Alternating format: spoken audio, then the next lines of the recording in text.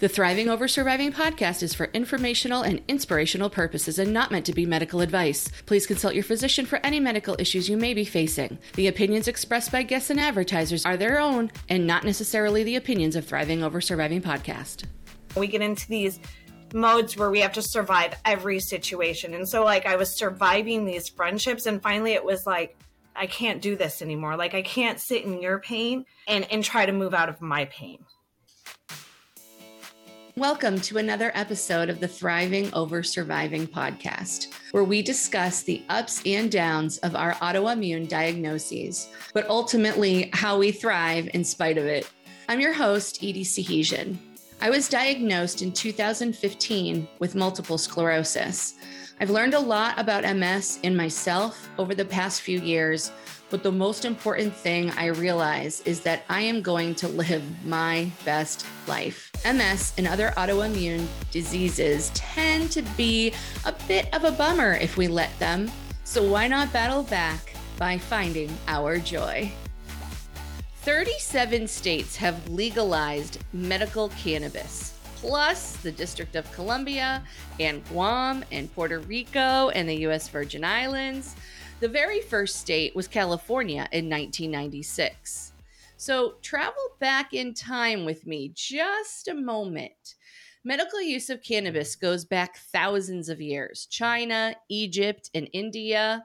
This Irish physician, his name was William O'Shaughnessy, was introduced to the drug in the 1930s while he was living in India. In 1942, he brought it back to England, and from there, it was spread throughout the West. As opioids became on the scene, the use of cannabis as medical marijuana, medical use of cannabis, was reduced greatly. The Marijuana Act of 1937 prohibited the use of cannabis for non-medical purposes and made it really expensive and difficult to get. So it was completely removed after that as a pharmaceutical in 1941. Recreational use of cannabis increased largely in the 60s and resurrected the conversation about its medicinal benefits. But the talk got louder in the 70s and 80s for use with cancer and AIDS patients. In 1970, President Nixon signed this Comprehensive Drug Abuse Prevention and Control Act. So this established the categories for controlled substances, and cannabis was actually placed on the list of most restricted substances. So between then and about 2013, lots of different legislation was happening, people trying to get cannabis to be in a reduced category, to get it to be legalized for medical use again. In 2013, a study found medical cannabis legalization was associated with 87% reduction in traffic fatalities. In 2016, a study found significant drops in violent crime in states that have medical cannabis. In 2013, the introduction of medical cannabis laws caused a reduction in violent crime in American states bordering Mexico. There are a myriad of conditions which qualify for medical cannabis use. Not all of them are approved in every state that has approved the cannabis. MS is one of only 5 approved conditions in all 37 states, as well as cancer, epilepsy, HIV, and seizures.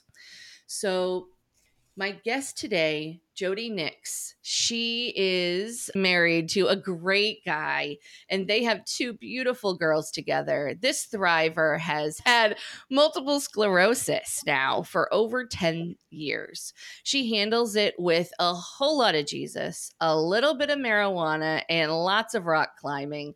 She is currently working on her second book, and it will be ready for all of us in the spring. But her first book, Letters to an Unbelieving Woman, has sold over 1,500 copies. This book shares the story of Jody and her husband, his mental illness, dealing with cancer with her mom, Jody and God, and learning how to trust him. There's just so much packed into this book. I want to get into all of this, Jody. Thank you so, so much for being here today with me. Oh, thank you for having me. I know that was a long intro. Thank you for sitting through that. But there's so many things that are relevant to having this discussion with you. I don't want to leave them behind. So at first, we need to talk about, to get everybody that's listening, understanding where you're coming from. Let's hear your diagnosis story. I was diagnosed in 2012. So, and the year prior to that, I had my first daughter. So, 2 years prior to that, 2009. And I had relapsed, but I didn't realize that I had multiple sclerosis until after my second daughter was born in 2012. Because after she was born, my hormones were crazy. I didn't know what was going on. I had these you guys know the pains that just come and you're like, what the heck is going on? My back was literally on fire. It felt like just fire. I couldn't walk. It was the craziest thing. And I went to the chiropractor. I was going to the chiropractor for 3 months, and the guy, my chiropractor, bless his heart, he's such a great guy, but he kept telling me, Jody, this pain, we're going to get this brace for you. And once we pulled it on, because he kept thinking it was in my back, I finally got this brace. It was like $1,200. It was ridiculous. And so I put it on, and I felt so bad for them because they were the doctor, my husband, the assistant of the chiropractor office was they were so excited to see. And I was like, it just made it worse.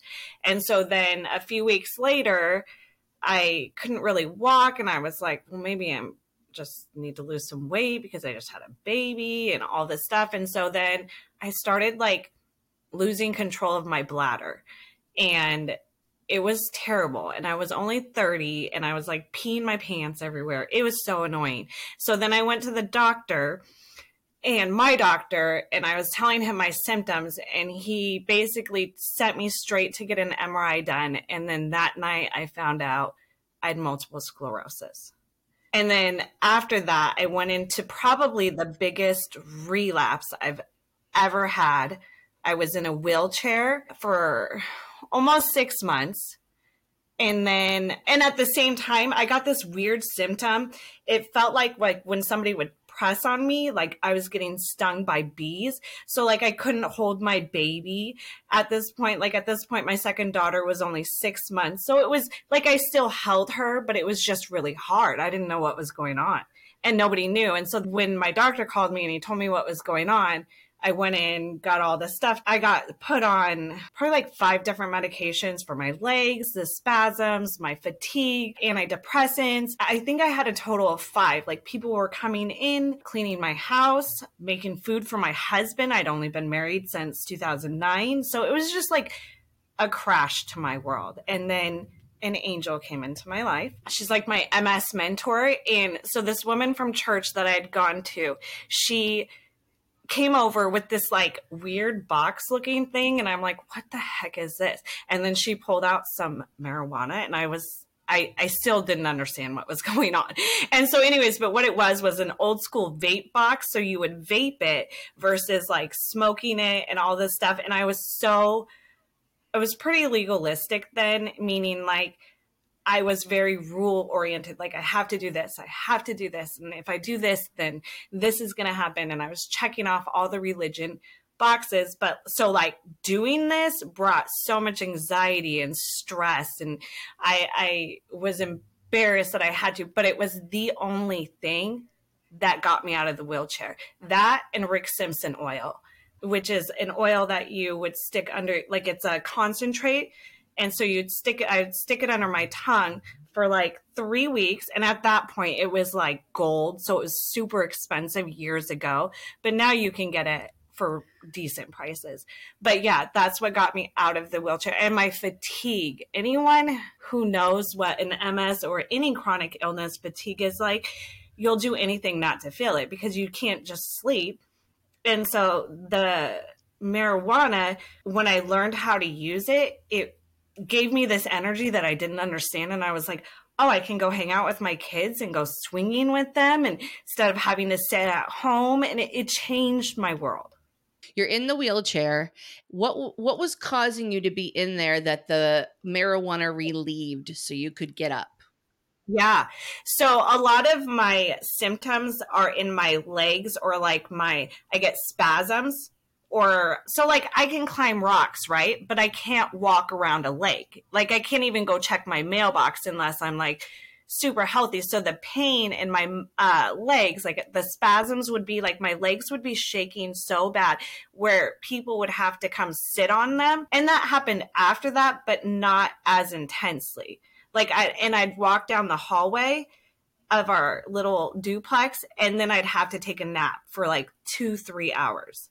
Okay, so that helps me a lot because when people say, you know, oh, there's someone in a wheelchair, a lot of people think, well, their legs are completely numb and useless. Right. And Right. so, how could medical marijuana possibly bring the feeling back to your legs? Right. So, when you're saying that it reduces the spasms and pain enough and maybe lifts the fatigue a little enough for you to get to the mailbox, that makes a lot more sense to me. So at that point, when I wasn't able to hold her, it was like, this is super uncomfortable for me. It goes against like what I've worked hard to like move out of, like when I was younger. But to be able to hold my kid, I'll never forget the day when I just decided that I just didn't care anymore. And like I was going to teach my girls like that this was medication for me.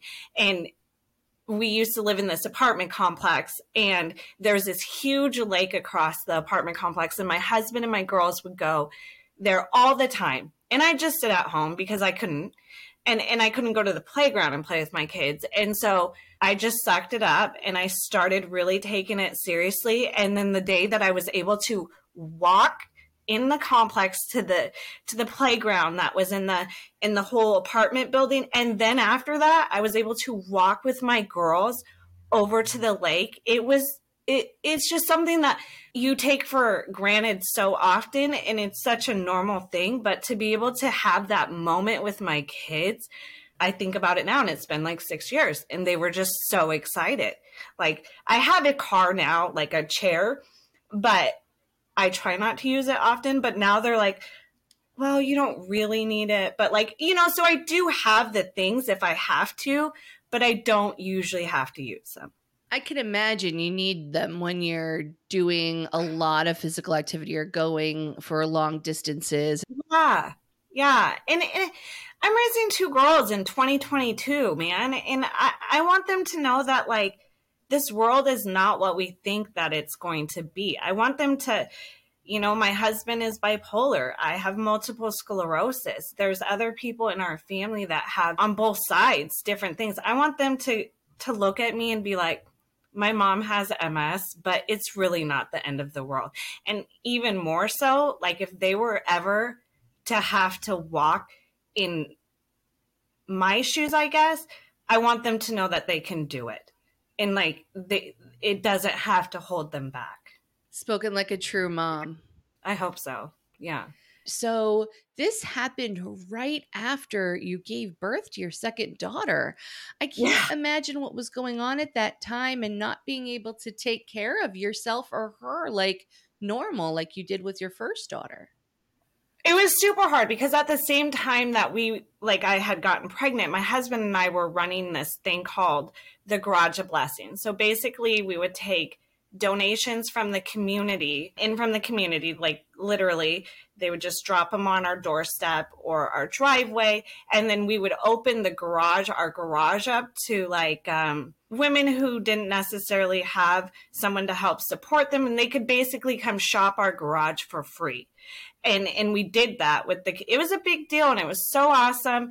But like, I couldn't do it anymore. I couldn't take care of my 6-month-old plus my other daughter who was a year at the time, and then run the garage. And so like, it was hard. It was not my best years, but I'm grateful for the redemption that's come from it. But those lessons are so hard. It's hard. In doing that, though, this Garage of Blessings really feeds into your core values. And so I know you had identified those as Jesus and God, and then your friends and family too. And so talk to us a little bit about how do you lean into your love for Jesus and your faith to really get through this? That's a big question. 2019, my world had crashed. So I wrote the book, Letters to the Unbelieving Woman, because of the breakthrough that I had walked through. But prior to that, my husband was walking through his own storm. I was walking through MS. And so we're dealing with bipolar and we're dealing with multiple sclerosis.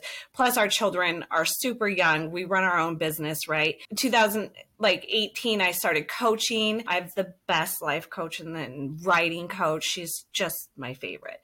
But she was such a huge encouragement to me to just let go, to just move forward and to just seek God out. And so finally one day, it might be a little bit of a cheese story, but it's my story. Like Sean and I had just started like the 6 months prior to that to try to get our life together. You know, like we'd had so much to unpack in the last few years.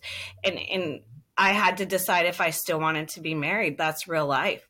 Like I had to decide if I was going to be able to function as a mom and a wife. Like it was so hard. It hit my identity. And finally one day I'd been going through coaching and I'd really been leaning on God, and I just fell to the floor and was like, I can't do it anymore. I don't know what else to do. Everything that I've tried isn't going to work. And I got up from the floor and my life just got better. It didn't get easier. It just got better. Life still happens, but the peace that I felt that afternoon, getting up off the floor and being able to move through and to look at things that I needed to do to change, like I needed to take better care of my body. I needed to try a little bit more and make my family a priority instead of running away from them. And once I did that and I leaned completely on his strength and my weakness, life looked better. It got better. He is the only thing that moves me through my day when I can't. Whether I physically can't, I mentally can't. And with that, I had to be responsible with my choices, you know? Like I couldn't go back to my old habits. I had to change my thinking patterns. I had to take better care of my body. Whereas like I didn't go to the doctor very much. Like my life had been spinning so much that I didn't have a minute to stop. And when I did, I didn't want to keep doing what I was doing. So in all this, you say that you wrote this book and there was a lot going on, and I could feel the ups and downs of what you were going through when I was reading the book. And it wasn't always like that. Your faith was not always there. And even when you were trying to be in it, there were ups and downs there with drinking and things. So share with us how you came back to it. I came back to God. Yeah, I just stopped. Like it talks about it in the Bible so many times. He says, I just want you to follow me. And so I did. Like I just stopped and I just chose to look up instead of looking down. I just chose to let go some of the hardest relationships in my life because I knew that he was more. I chose to not allow my identity to be defined by what I felt like people thought they needed from me. And I just allowed him to tell me who I was, you know? That sounds really good to me because it was in your hands all along. It was your choice. Yeah. You were the one that had to get your mind straight. You had to go back and focus what was important to you. And you had to make the choice to do that. And with everything coming at you, you were still able to. And I think that really speaks a lot to your relationship with him. So I wanted to read a little bit from the book that you wrote. As I was reading it, I my mouth was open because of the nature of what you were writing. It was shocking. And the book opens up with like a preface piece. Yeah. And it's her husband. Yeah.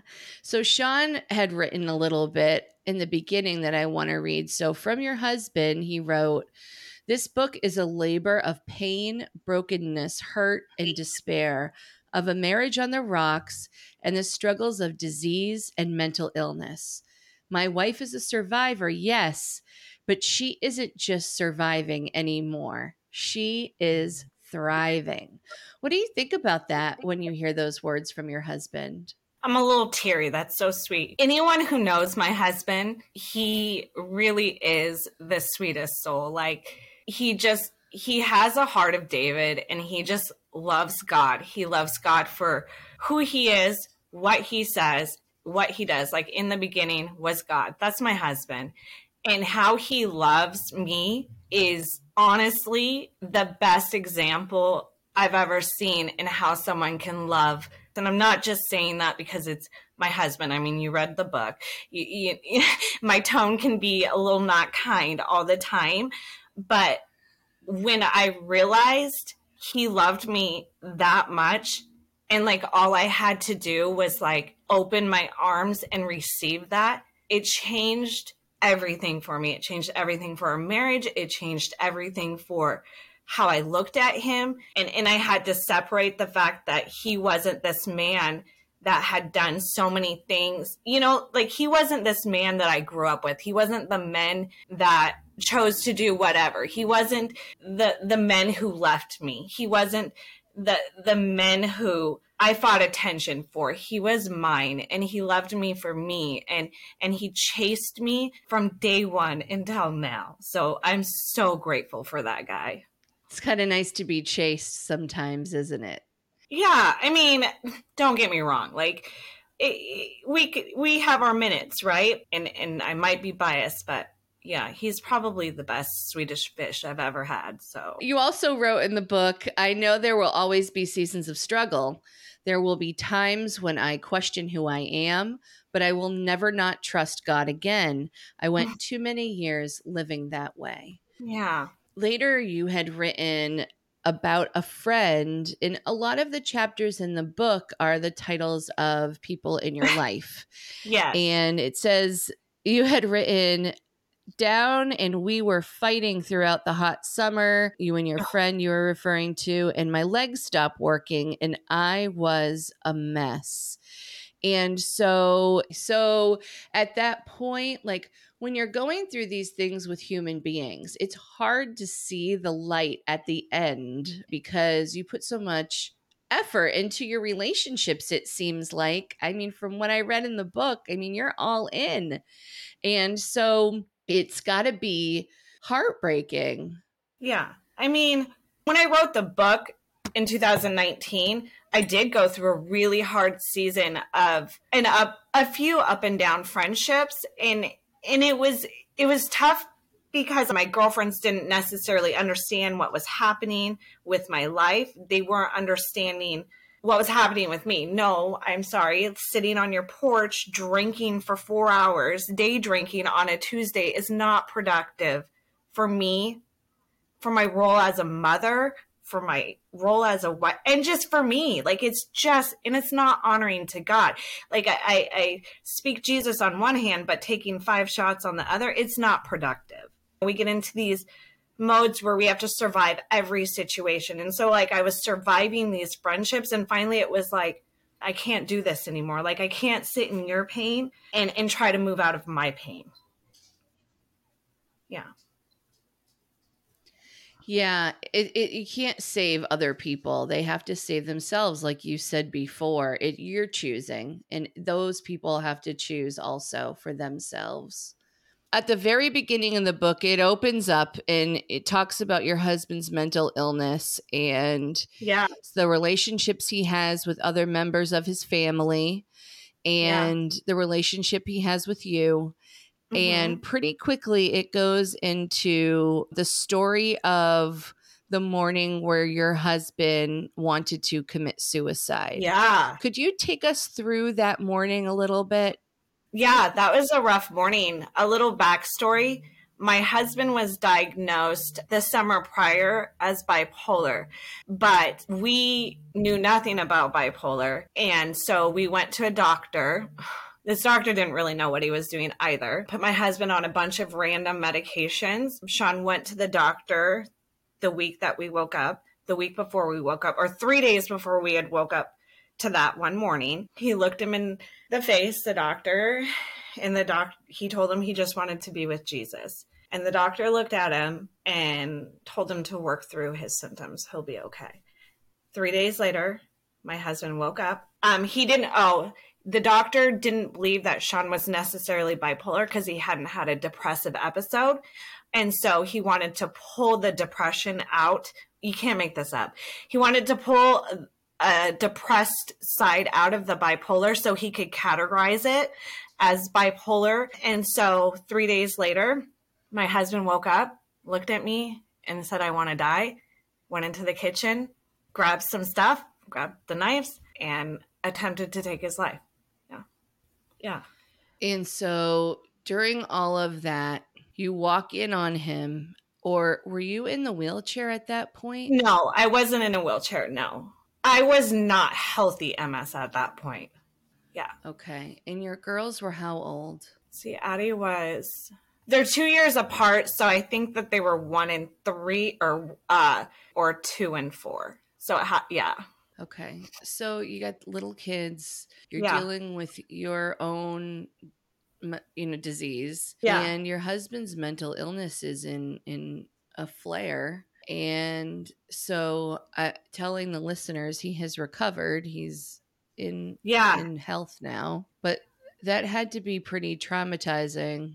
Oh, it stopped our world for years. Yeah. It was so hard because my husband, when the ambulance came and they took him, we went to the hospital, and my husband woke up for the first time, and I went in to see him, and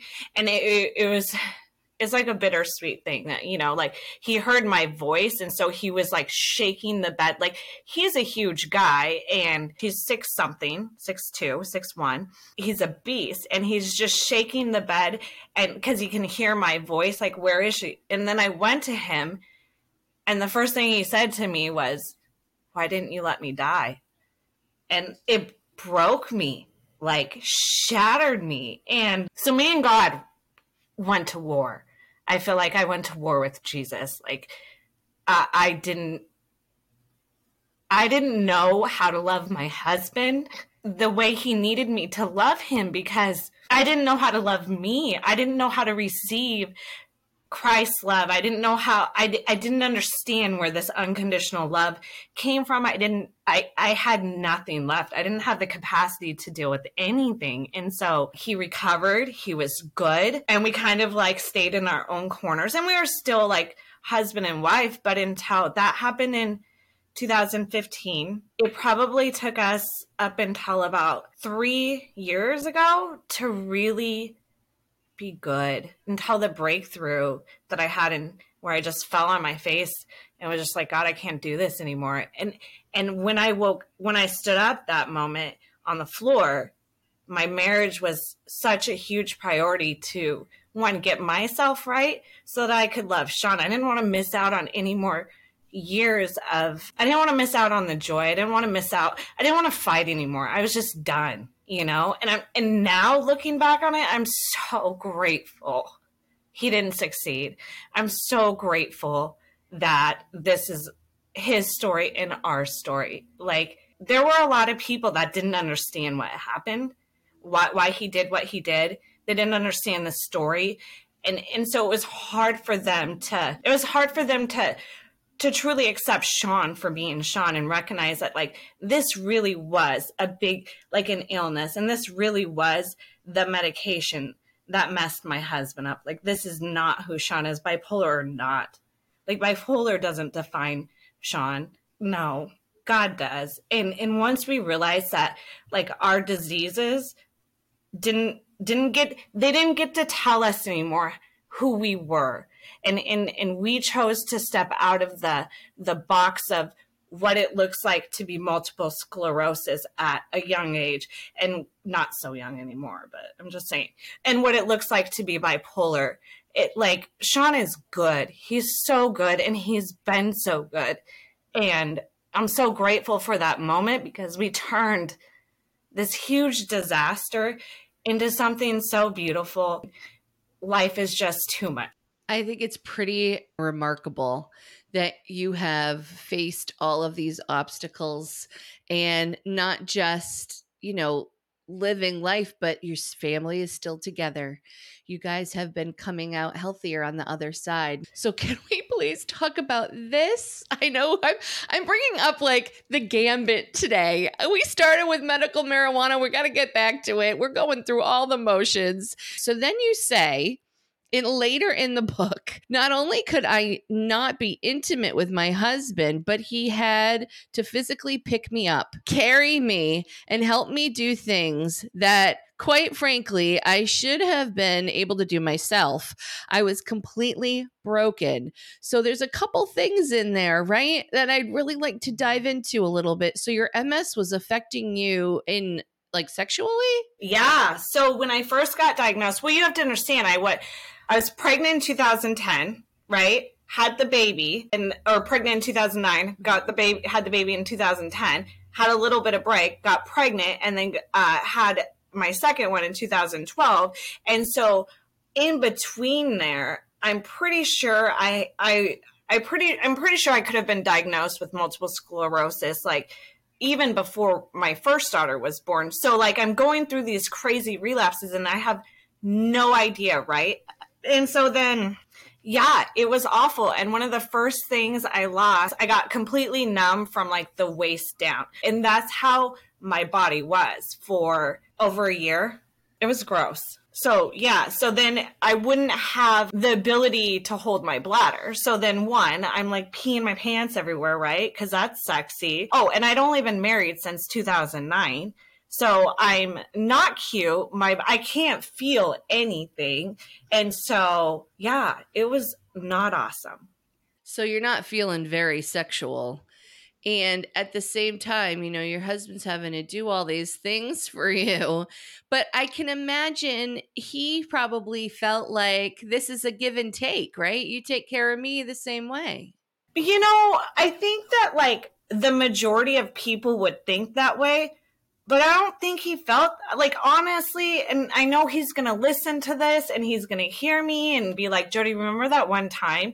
But he truly was like an angel to me. Like I remember walking down the hallway one time and I'm like everywhere. I probably peed my pants. I'd probably like been screaming, yelling. I don't know what was going on, but I just fell to the floor. And he came and he sat down next to me and I'm like, are you going to leave me? And he just looked at me, probably kissed my forehead, picked me up, and brought me to bed. I really am. He's my favorite. Again, he's going to hear that later and be like, oh, remember that one time? I think for saying your favorite and all the lovely things you've said about him will make up for it, I'm sure. So I just think that you guys have such a special relationship and you were meant to be together. Yeah. He's really probably the only one that like puts up with my slick mouth sometimes. So it's fine. It works well. All right. So let's get back for a minute to this medical marijuana. So you said you used it for your spasms. You're using it for pain management. So you started using that around your diagnosis time, right? 2013-ish. So it's been 9 years or so that you've been using that. How do you think it's impacted your overall health and what kind of benefits have you reaped from using the medical marijuana? So when I first started, it was really hard because I definitely had smoked some weed before, in high school. Like that was a thing for sure. But then, when I met my husband and the few years, like it was so hard for me because I'd worked so hard not to live the lifestyle of this crazy girl, and whatever. But then once I moved past that and I was able to see the benefits, so I have a routine. Like, and people talk about CBD. CBD is so good, but it's good mostly for me, for my mental space of like anxiety or like maybe depression or whatever, but it doesn't affect your muscle pain. It doesn't affect my muscle pain. It doesn't affect the spasms. It doesn't do it. It's just not strong enough. And so that's why I have to have the THC, because that's why I can walk. It's so much better. So I use that for my leg spasms. Also, I mentioned the fatigue a million times. Anything like my eye issues. I have IBS, which is not my favorite, but like if my stomach starts to feel gross, so nausea, for my headache, I get migraines when the weather changes. So the weather just changed this last weekend. So on Sunday, I had 2 migraines like back to back. And it was really because the weather just changed. It's gross. But that's the only thing. You know, when all of everything happened with my husband, I had called my doctor and I said, this is what's going on. I feel like this is important for, us to have a conversation about. And she instantly wanted to put me on a couple other ones. And this something for my legs, because she could already, assume what was going to happen and this and that. And none of that medication has ever done anything for me. Anything. It's either I would take that medication and I would sleep all day, because that's what it did. The side effects would make me so tired that I wasn't doing anything. Or I had been put on MS medication and it just made me feel so much worse than I felt without it. And you haven't been on a DMT in like 2 years. Is that true? I tried Rebif. That's the shot. That was horrible. It felt like I had the flu for like 3 or 4 days out of the week. And then I was put on Tecfidera, but so like with that, you flush, but I was flushing all day, like every day. So it was like I was walking around sunburnt all the time. It was miserable. And then Ocrevus we tried in 2019. So right before the shutdown for COVID. And yeah, it's been awesome. And once I started taking Ocrevus, my husband and I joined a rock climbing gym and I was able to climb. Yeah. And I never got back on the infusion or got another infusion because 2020, everything shut down. And then life happened. So now I'm going to get back on it this next month. But yeah, and I don't have any new lesions. Well, I'm really glad to hear that you don't have any new lesions. Okay, so if you had never been able to take the medical marijuana, where do you think you would be right now? I've tried to go without it because like there'll be these times where I'm like, should I be doing this? And I battle with my internal of like, is this the right thing to do? Is this the Christian thing to do? But when I go too long without it, my body just almost like starts to shut down to where I would need some sort of medication.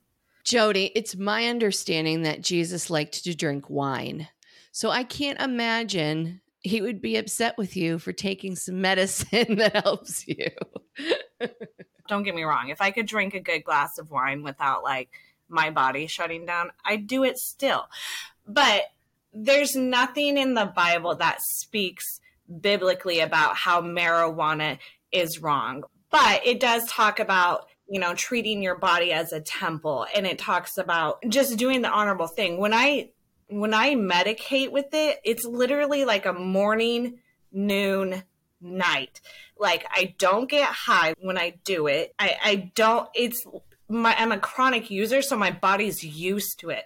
If it wasn't legal, I don't really know, but I do know the effects of what alcohol has, and it's legal versus the effects of marijuana with multiple people I've seen in my, like anywhere, the statistics. And so we just treat it as if it's a medication. And my family is really awesome about it too. Like my outside family, they recognize like what it does for my body and how important it is for me. And so, yeah, it's a part of my life. And I questioned whether I should talk about this on this type of platform. But at the end of the day, I can have Jesus all the time for sure. But if I want to walk, then I'm going to use what I believe has been a blessing to my life from God so that I can be a part of ministry, so that I can love my family well, so that I can be the best version that God designed me to be. It sounds like, you've figured out what's worked for you to help you. And I love that. You just keep on doing it, man. If it's working, don't stop. Yeah. So you had mentioned a couple of times, Jody, that you are now from wheelchair to rock climber. Can you explain this a little bit more? It doesn't make a lot of sense to me. I know, right? We lived in this apartment complex, and we had these 3 guys move in next door, and we ended up hanging out, playing like nerdy games and just having good times, right? And then they were like, yeah, we go rock climbing. And I was like, I used to rock climb like when I was in high school, right?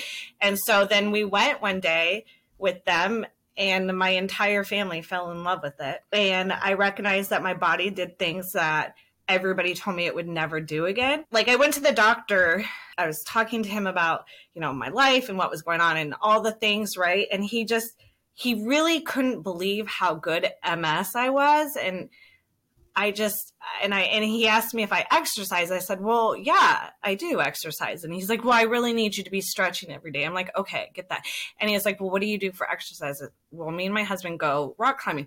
Well, I need you to do something more than just like, once every while. So then I brought him to my Instagram page, and he's looking at this and he's like, is this real life? Looking at me after he's already shoving me in that MS box or that chronic illness box. And he's like, oh, you probably still should be stretching, but like, okay. There's some incredible people on Instagram. When I started looking at these MS warriors, and I was like, what is an MS warrior? And I was looking at some of these people, and I'm like, I want to be like you. Like, I want to be able to encourage people, to love people, to move like you're moving. Like, I want to be able to get up, put a shirt on, get dressed, like brush my teeth and my hair like it's no big deal, So really, it's credited to a lot of the Instagram people, because there's so many badass warriors on IG, and they make my heart so happy, because there's such an encouragement where you're like, you're doing that? We all see what you're doing too, Jody, and it is very inspirational. I am not a rock climber. I don't know how you have the strength to lift your body up and do that. I think it's unbelievable what you do. And it's a testament to your faith. It's a testament to your conviction. And it's a testament to saying, I choose to live this better life. And I'm so glad that you're inspired by those other Instagrammers. That's so great. So, Jody, I think we've just started to unpack some of these things here from talking. We barely talked about your mentor, making the family a priority instead of, running away from them. Don't let my identity be defined by other people. Define how I say it's going to be. And definitely, I choose. I love that statement. I choose to make my life what it's going to be. And I think that really is going to speak to a lot of the people listening today.